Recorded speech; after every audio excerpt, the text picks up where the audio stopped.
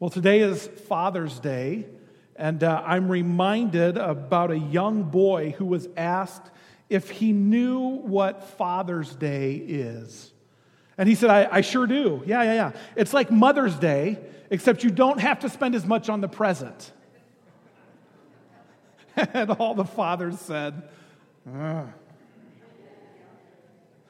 You know, Dad, sometimes we kind of get a bum rap. Kind of reminds me of Keith and Kevin's dad. Keith and Kevin were two elementary boys twin brothers, who came home at the end of the school year begging their parents for permission to take control of or charge of the pet hamster that the classroom had. They wanted to bring the hamster home. The hamster's name was Davy, and they wanted to take care of it. And Mom just wasn't having it. Mom didn't think that was a good idea, and she explained to the boys, to Keith and Kevin, that, you know what, I know what's going to happen. You're going to bring the hamster home, and then I'm going to be the one who ends up taking care of it. It's all going to be on me, and you guys aren't going to be responsible. And Keith and Kevin begged and pleaded with Mom, and finally she gave in, and she said, okay, you can bring Davy home, and he'll now be our family pet. And so they did. And for the first couple weeks, Keith and Kevin, and they had a sister, they worked really hard to take care of Davy, making sure that the cage was clean and the animal was fed and all those good things. But you know how it goes if you've been a parent. After a couple of weeks, they kind of lost interest. And so Mom took over. And that went on for a little while, and Mom was frustrated. This wasn't how this was going to go down. We had a deal that the kids would take care of the hamster, and I wouldn't have to. So finally, frustrated, everything she had tried to get the kids to take care of Davy didn't work. So finally, one day, she walked into the living room, and she said, children, we're going to need to get rid of Davy. I found a new home, someone who will take great care of him, and we're just going to do it. And the kids were confused. They didn't understand. She said, it's just become so much work, and it's too much work for one person. And Keith chimed in and said, is it because he eats so much? Maybe we could find a way to feed him less. And Kevin said, is it because he's kind of smelly? Maybe we could try to keep him cleaner. And Mom just said, no, you've had your chance. It's time for Davy to go.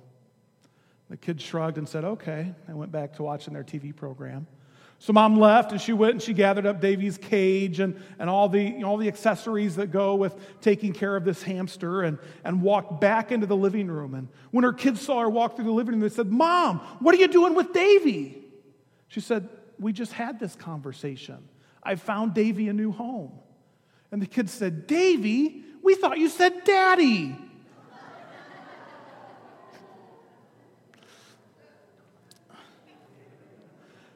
Dads, we sometimes get the short end of the stick. And sometimes our families are more willing to tolerate the family pet than they are us. So why do we do it? Why do we continue to wear the title Dad? I think one of the reasons is because no matter how unfortunate it can be, there's just something about watching your kids get it. When they finally nail down their free throw form, when they've watched and helped, and now they can change the oil by themselves. When they do their chores without being asked to do them. I'm still waiting on that one, but maybe some of you have experienced it.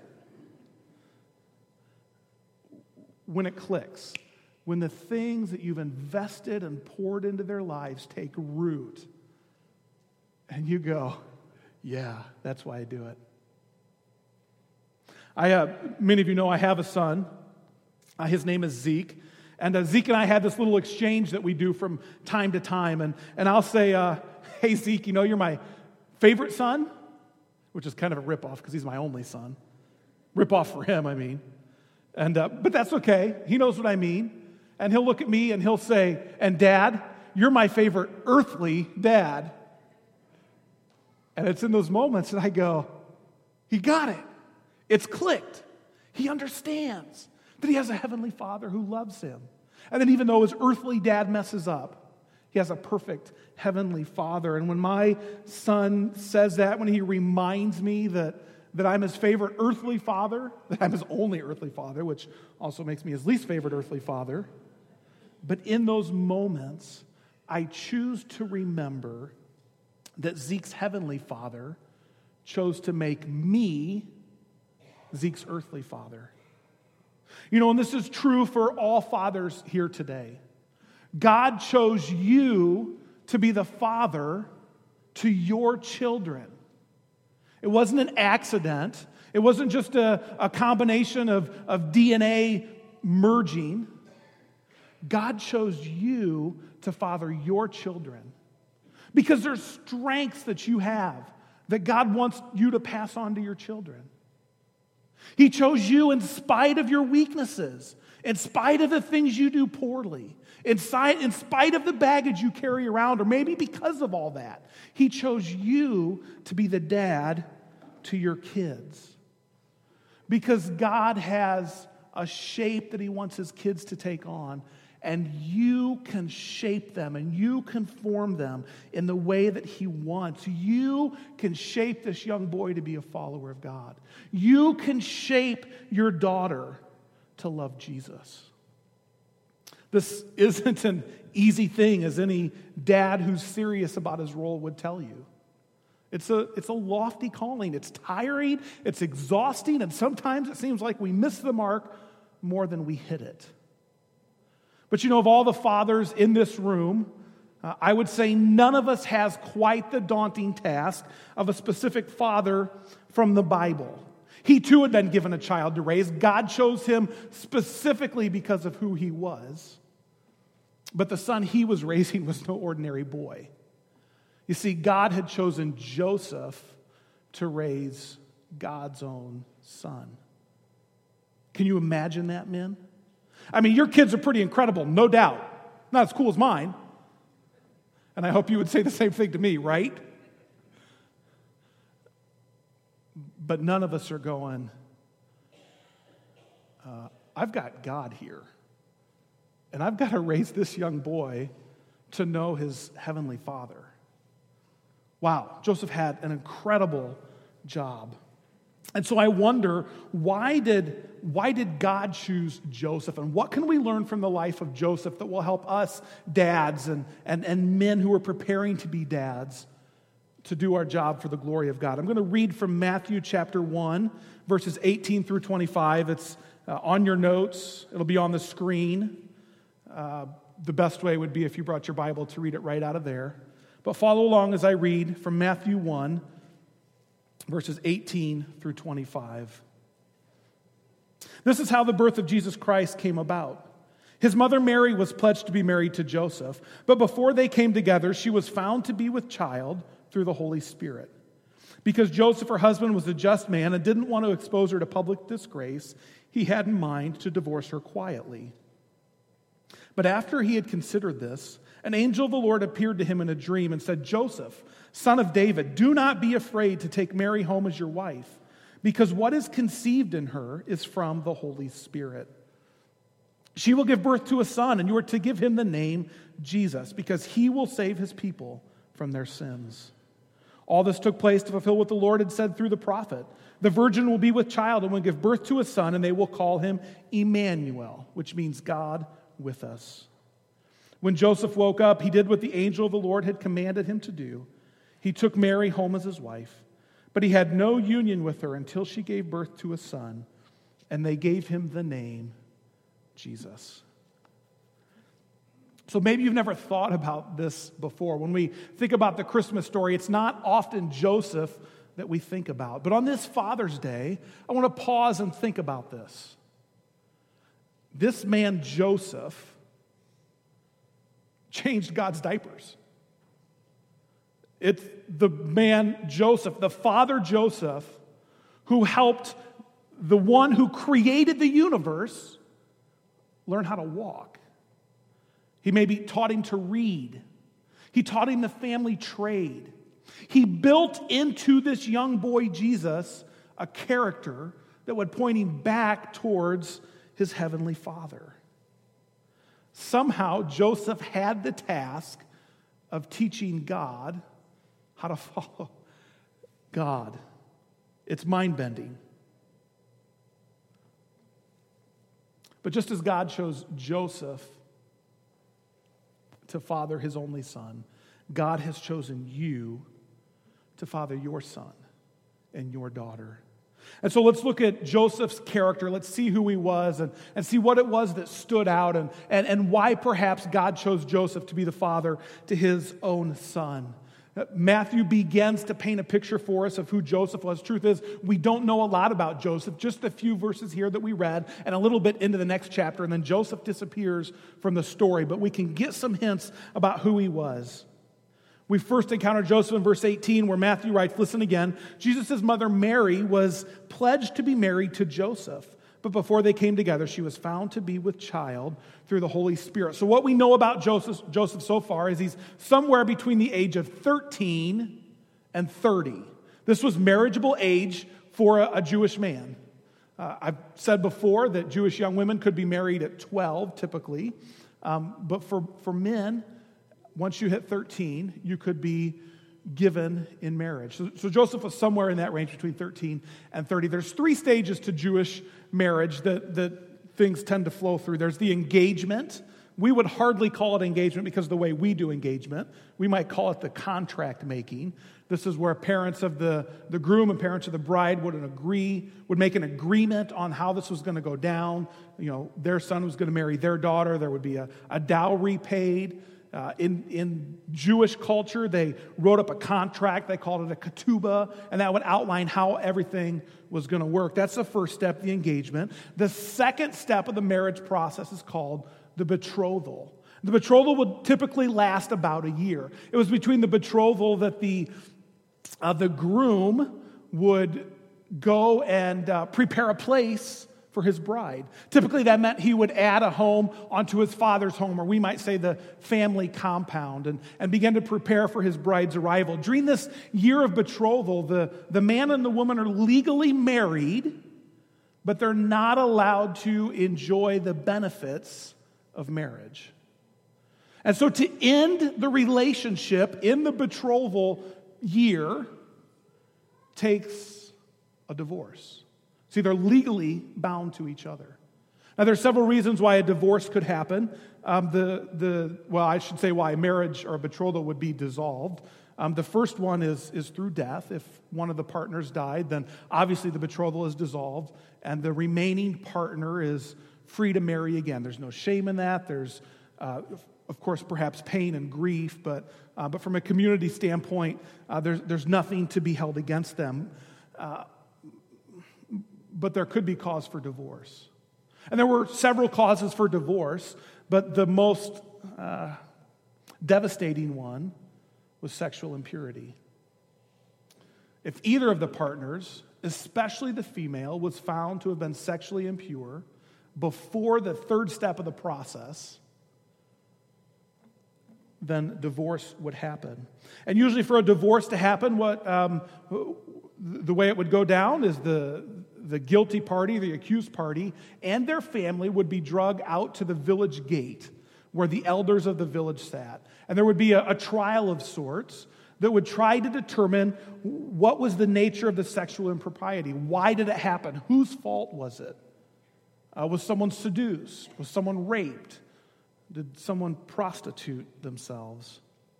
Now, divorce could be had for other reasons, but sexual impropriety was the worst. All other divorces that could be had during the betrothal could be done quietly. Signing of a paper, it didn't require a public trial. It was less disgraceful. And so that's where we find Mary and Joseph. They're in this stage of betrothal when Joseph gets word that Mary is with child. Okay, so she's pregnant. Her baby bump has started. And Joseph only has a few options at his disposal.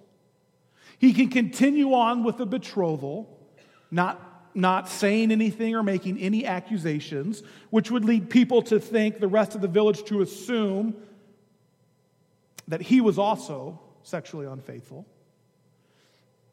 He could drag Mary and her family through a public divorce, drag them to the village gate, go through the trial, and bring shame and disgrace to Mary and her family. He could find another way to divorce her. He could come up with another reason why the betrothal had to be cut off, something that wouldn't be quite as public and as embarrassing. Of course, even with that option, though, the baby's not going anywhere, right? And so either he's still going to make her look bad, or people are still going to assume that he's guilty. So what's he going to do? What's Joseph going to do? Verse 19 tells us what he was thinking. Because Joseph, her husband, was a just man and did not want to expose Mary to public disgrace, he had in mind to divorce her quietly. Catch what Matthew says about Joseph. Because Joseph was a just man. I don't know about you, but when I read verse 19, I'll be honest, just isn't the first word that comes to mind. I think looking at Matthew's options and seeing that he's considering divorcing her quietly so as to not bring shame and disgrace to Mary's name and her family's name, I think that's an incredibly compassionate thing to do. Matthew could have called him compassionate. That's showing a great amount of mercy. Even generosity, because had Matthew broken off the marriage publicly, Mary's family would have been required to pay back the dowry, but Matthew doesn't do that. I mean, Joseph doesn't do that. Matthew could have called him compassionate, merciful, kind, gracious, but he doesn't. He says Joseph was a just man.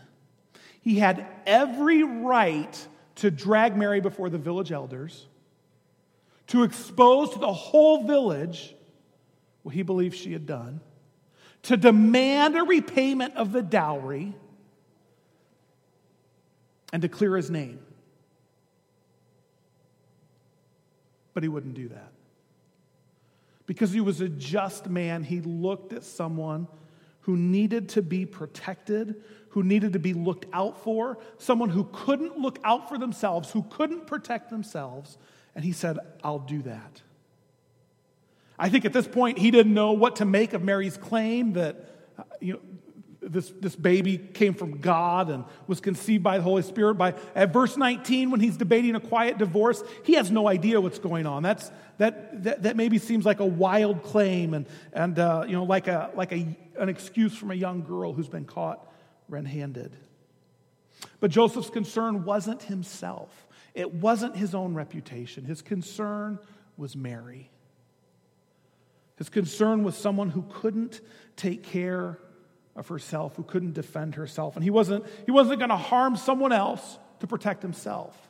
He wasn't going to trash someone else's name to defend his own reputation. He was going to do everything in his power to defend the powerless around him, which I think is why Matthew calls Joseph a just man.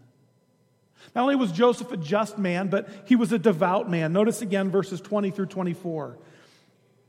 But after Joseph had considered this, that is, divorcing her quietly so as not to shame her name, an angel of the Lord appeared to him in a dream and said, Joseph, son of David, do not be afraid to take Mary home as your wife, because what is conceived in her is from the Holy Spirit.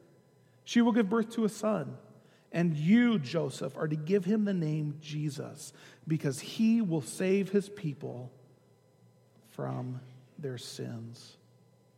Joseph was considering, how do I protect Mary? She can't protect herself, and so I need to do that. And how do I do that? And in the midst of that, God supernaturally speaks into the equation and says, I want you to do two things, Joseph.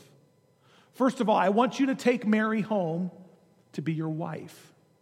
I told you there's 3 steps to the Jewish marriage process. There's engagement, there's betrothal, and then there's marriage. And that's when the wedding takes place. And we've looked at the Jewish wedding previously. But essentially, in this dream that Joseph had,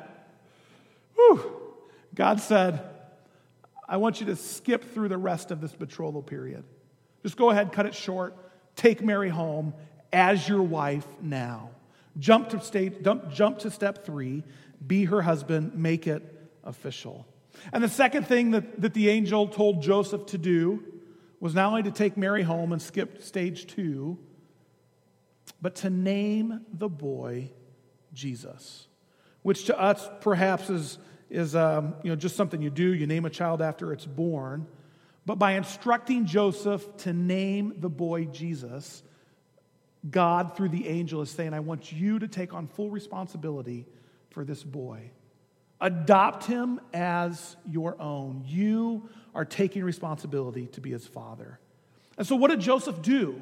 He had this dream. An angel appeared to him, said, marry her now. When the baby is born, adopt him and call him Jesus. And what did Joseph do? Verse 24. When Joseph woke up, he did what the angel of the Lord had commanded him to do, and he took Mary home as his wife. Which is absolutely incredible. I don't know if we can feel the weight of that decision. But when Joseph woke up, he said, forget about the quiet divorce. Forget about what this may cost me and my reputation. I'm going to obey the Lord. And the next morning, I imagine he walked across the village, spoke with Mary's father, and they were married. And that was it. They were done. It was official. Now, I don't know about you, but I imagine for me, if I'd have woken up from a dream like that, I probably would have spent my morning shower trying to convince myself that it was just a dream. I'd eaten a bad falafel or something the night before, and I'll go consult my pastor and try to figure out what I'm supposed to do. But not Joseph. He knew he had a word from the Lord, and he knew he had to obey. Now, like I said, we don't know a lot about Joseph. Joseph kind of fades from the story not too long after we read about what happened here. But we do know enough about Joseph to know that this was his pattern. Joseph always obeyed without delay. As soon as he could keep the word of the Lord, he did. Let me show you why I can say with confidence that Joseph was devout, that he was obedient. We're going to put some verses on the screen. I'm going to ask you to read the blue parts. This is from Matthew chapter 2. When the Magi had gone, an angel of the Lord appeared to Joseph in a dream. He said, stay there until I tell you, for Herod is going to search for the child to kill him.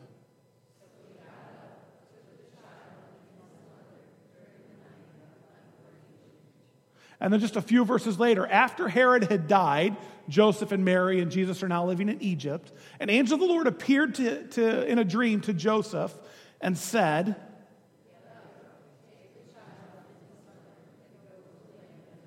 for those who are trying to take the child's life are dead.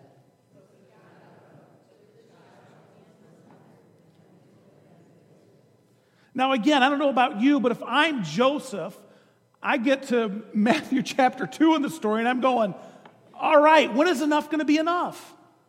First, you wanted me to risk everything, my reputation and my livelihood and who I was, to take home this woman who said she was, it wasn't her fault. She didn't know how it happened. And then I adopt the boy, and you want us to move to another continent. And then you want us to move back home to the neighborhood. When is enough, God? But not Joseph. Every time the Lord told him what to do, he obeyed. Right away. No delay. As soon as he got up, he did what the angel had said. Regardless of what came, he was committed to his heavenly Father. He was going to be devout and faithful to God, come what may. This week I read the story of a farmer who was experiencing a bumper crop. And he needed a bumper crop because the family farm was in debt. And if this harvest wasn't overflowing, they were going to lose the farm. But thank God it was. And it looked like there was going to be enough to pay off the debts and to allow the family to survive until the next farming season. Things were looking good until about a week before the harvest was to be collected. A freak hail and windstorm ravaged the crops. A young boy said he remembers the day after this happened, standing with his dad in the field, expecting his dad to be cursing and crying. And instead, as he looked at his dad, he heard his dad whispering these words: Rock of Ages, cleft for me, let me hide myself in thee. When that boy grew up and became a man, he said the most powerful sermon he had ever heard was when his father whispered those words, looking out over the devastation of his farm. His father had committed to be faithful to God no matter what. Joseph was a just man, he was a devout man, and he was a faithful man. So Joseph obeys the angel. He gets up, he takes Mary home to be his wife, and now they're legally married. Now they can enjoy all the privileges of marriage. But notice what Matthew writes, verse 25. But he had no union with Mary until she gave birth to a son, and he gave him the name Jesus. So even though he had every legal right to consummate the marriage, Joseph knew that God's intention, God's desire was that it would be clear that this baby that was going to be born was not of Joseph. And so Joseph did nothing to send any other signal. He wouldn't consummate his marriage with Mary until after the baby was born, because he wanted to be faithful to God's desire and God's intent. Not only did he want to be faithful to God's desire for this marriage, but Joseph also wanted to be faithful to God's design for marriage. And so we have a sense, reading between the lines, although it's not that difficult, that when the time was right, Joseph and Mary did consummate the marriage. Mary didn't stay a perpetual virgin. Joseph and Mary enjoyed the full benefits of marriage. When we read Matthew 13, verses 55 and 56, here's what we see. Jesus is with a crowd, and they're amazed at what he's able to do. And this is what the crowd says. Isn't this the carpenter's son? Catch that? Who's the carpenter? Okay, right. So apparently they've forgotten Joseph's name. He's long since disappeared from the story. But isn't this the carpenter's son? Isn't his mother's name Mary? And aren't his brothers James, Joseph, Simon, and Judas? Aren't all of his sisters with us? So clearly they came at an appropriate time where Joseph and Mary understood that it was now time to be faithful to God's design for their marriage. And they had other children. That's pretty amazing, that Joseph waited until the time was right and then was faithful to God's design. But I think even more amazing than that is the list here of Jesus' brothers. Notice a couple of the names. For example, the last one on the list is Judas, also known as Jude, who wrote a book in the New Testament. Can anybody guess which book it is? Good, you guys are still with me. Yeah. Joseph's youngest son wrote a book in the Bible. So did his oldest son, biological son, James. James didn't just write a book of the Bible, by the way, called, yeah, that's right. He didn't just write the book of James, but James became a leader in the church at Jerusalem, the mother church of all churches. James was part of the Jerusalem Council in Acts 15 that made the mission to the Gentiles possible. It's because of James, or at least James played a role in the fact that we can sit here today because they said it's good for the gospel, the good news of Jesus Christ, to go to those who aren't Jews. Not only was James a scripture writer and the pastor at Jerusalem and part of this incredible church council, but he was called James the Just. Does that sound familiar? Do you remember verse 19? Because Joseph was a just man. See, we don't know a lot about Joseph. He really does kind of fade out after Matthew chapter 2. At some point, apparently, Joseph died. But we know enough about his character, enough about his fathering, to see that years later, when the crowd had long forgotten his name, they knew his character because it lived on in the lives of his children. He was faithful. He was devout. He was just. There's an old story about a young boy who was playing in front of his father's lazy boy one day, and Dad was in his recliner reading the newspaper. And at one point, Dad looked at his son and said, "Son, I want you to go get ready to go to Sunday school." And the young boy looked up at his dad and said, "Dad, are you going with me today?" And Dad said, "No, I'm not going with you." And the boy kind of frowned and thought for a minute, and he said, "Dad, when you were a boy, did you go to Sunday school?" And the dad said, "I sure did. I did. I went to Sunday school every week. Now, I want you to go get ready, please. Get ready so that when your mom's ready to go, you can go to Sunday school. As the boy plodded down the hallway to his room to get dressed for Sunday school, he said, I bet it won't do any good for me either. See, men, our children, their lives are going to reflect who we are. Our character is going to be passed on to them. When our Heavenly Father looked at Joseph, he said, there's a man of character. There's a just man, a devout man, a faithful man. I want him to raise my own son. And I believe when God looked at you, how many ever years ago it was, he said, there's a man who I want to give a son. I want to get a daughter.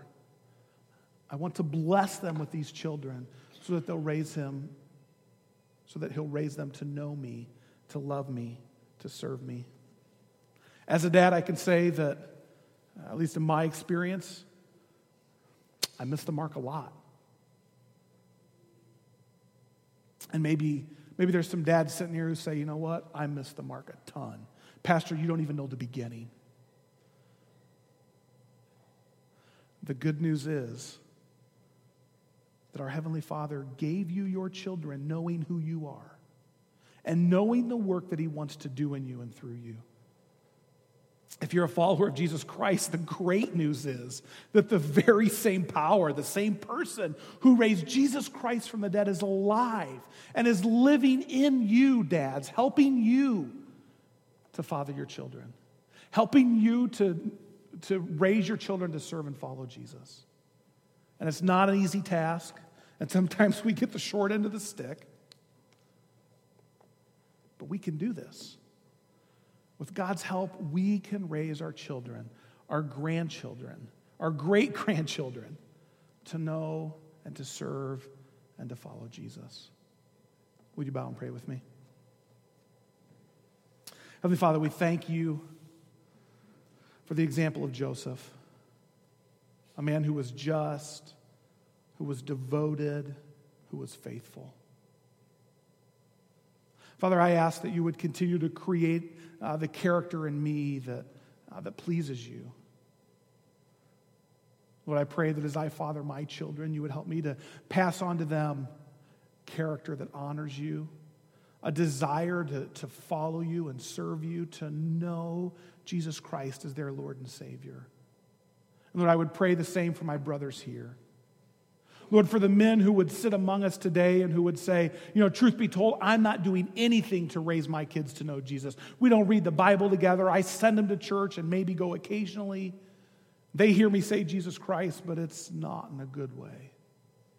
Lord, I pray for the men who would be among us who know that they're missing the mark. Lord, I pray that today your Holy Spirit would speak to them, that you would remind them that you gave them their children for a reason. And that regardless of where they've been, regardless of what they've done, regardless of what their fathering has been up until today, Father's Day 2018, that it can change today, that you can make them whole and forgiven, and that you can empower them to raise their children in a way that honors you. Lord, for the men who have been slogging it out in the trenches day in and day out, Lord, I pray that you would remind them that you chose them. You called them. And although they may feel inadequate, although we may miss the mark, that you've given us the gift of your Holy Spirit to empower us for this job of being a disciple maker. And Father, for the men who may be looking back with satisfaction, with joy, I pray that they would revel in that. They would thank you for helping them to raise children who are serving you. And if they look back and they have regret, Lord, I pray that you would speak into that you would fill that regret up with your hope, and that they would look at their grandchildren and the other young men around them and other young women around them as opportunities to be a disciple maker. Father, we thank you that you are a good, good Father. And that even when we fall short as dads, even when we perhaps don't have a father in our life, that we have a heavenly Father who has promised never to leave us, and never to forsake us. We pray all this in the name of Jesus Christ. Amen. Would you please stand? And since we are brothers and sisters in Christ, after I pronounce the blessing, if you would return the blessing to me by saying, and also to you. Men, may you know that God has chosen you to parent your kids. May you model for them the good Heavenly Father that they have. And may the Father, Son, and Holy Spirit give you peace. Amen. You are loved. Go with grace.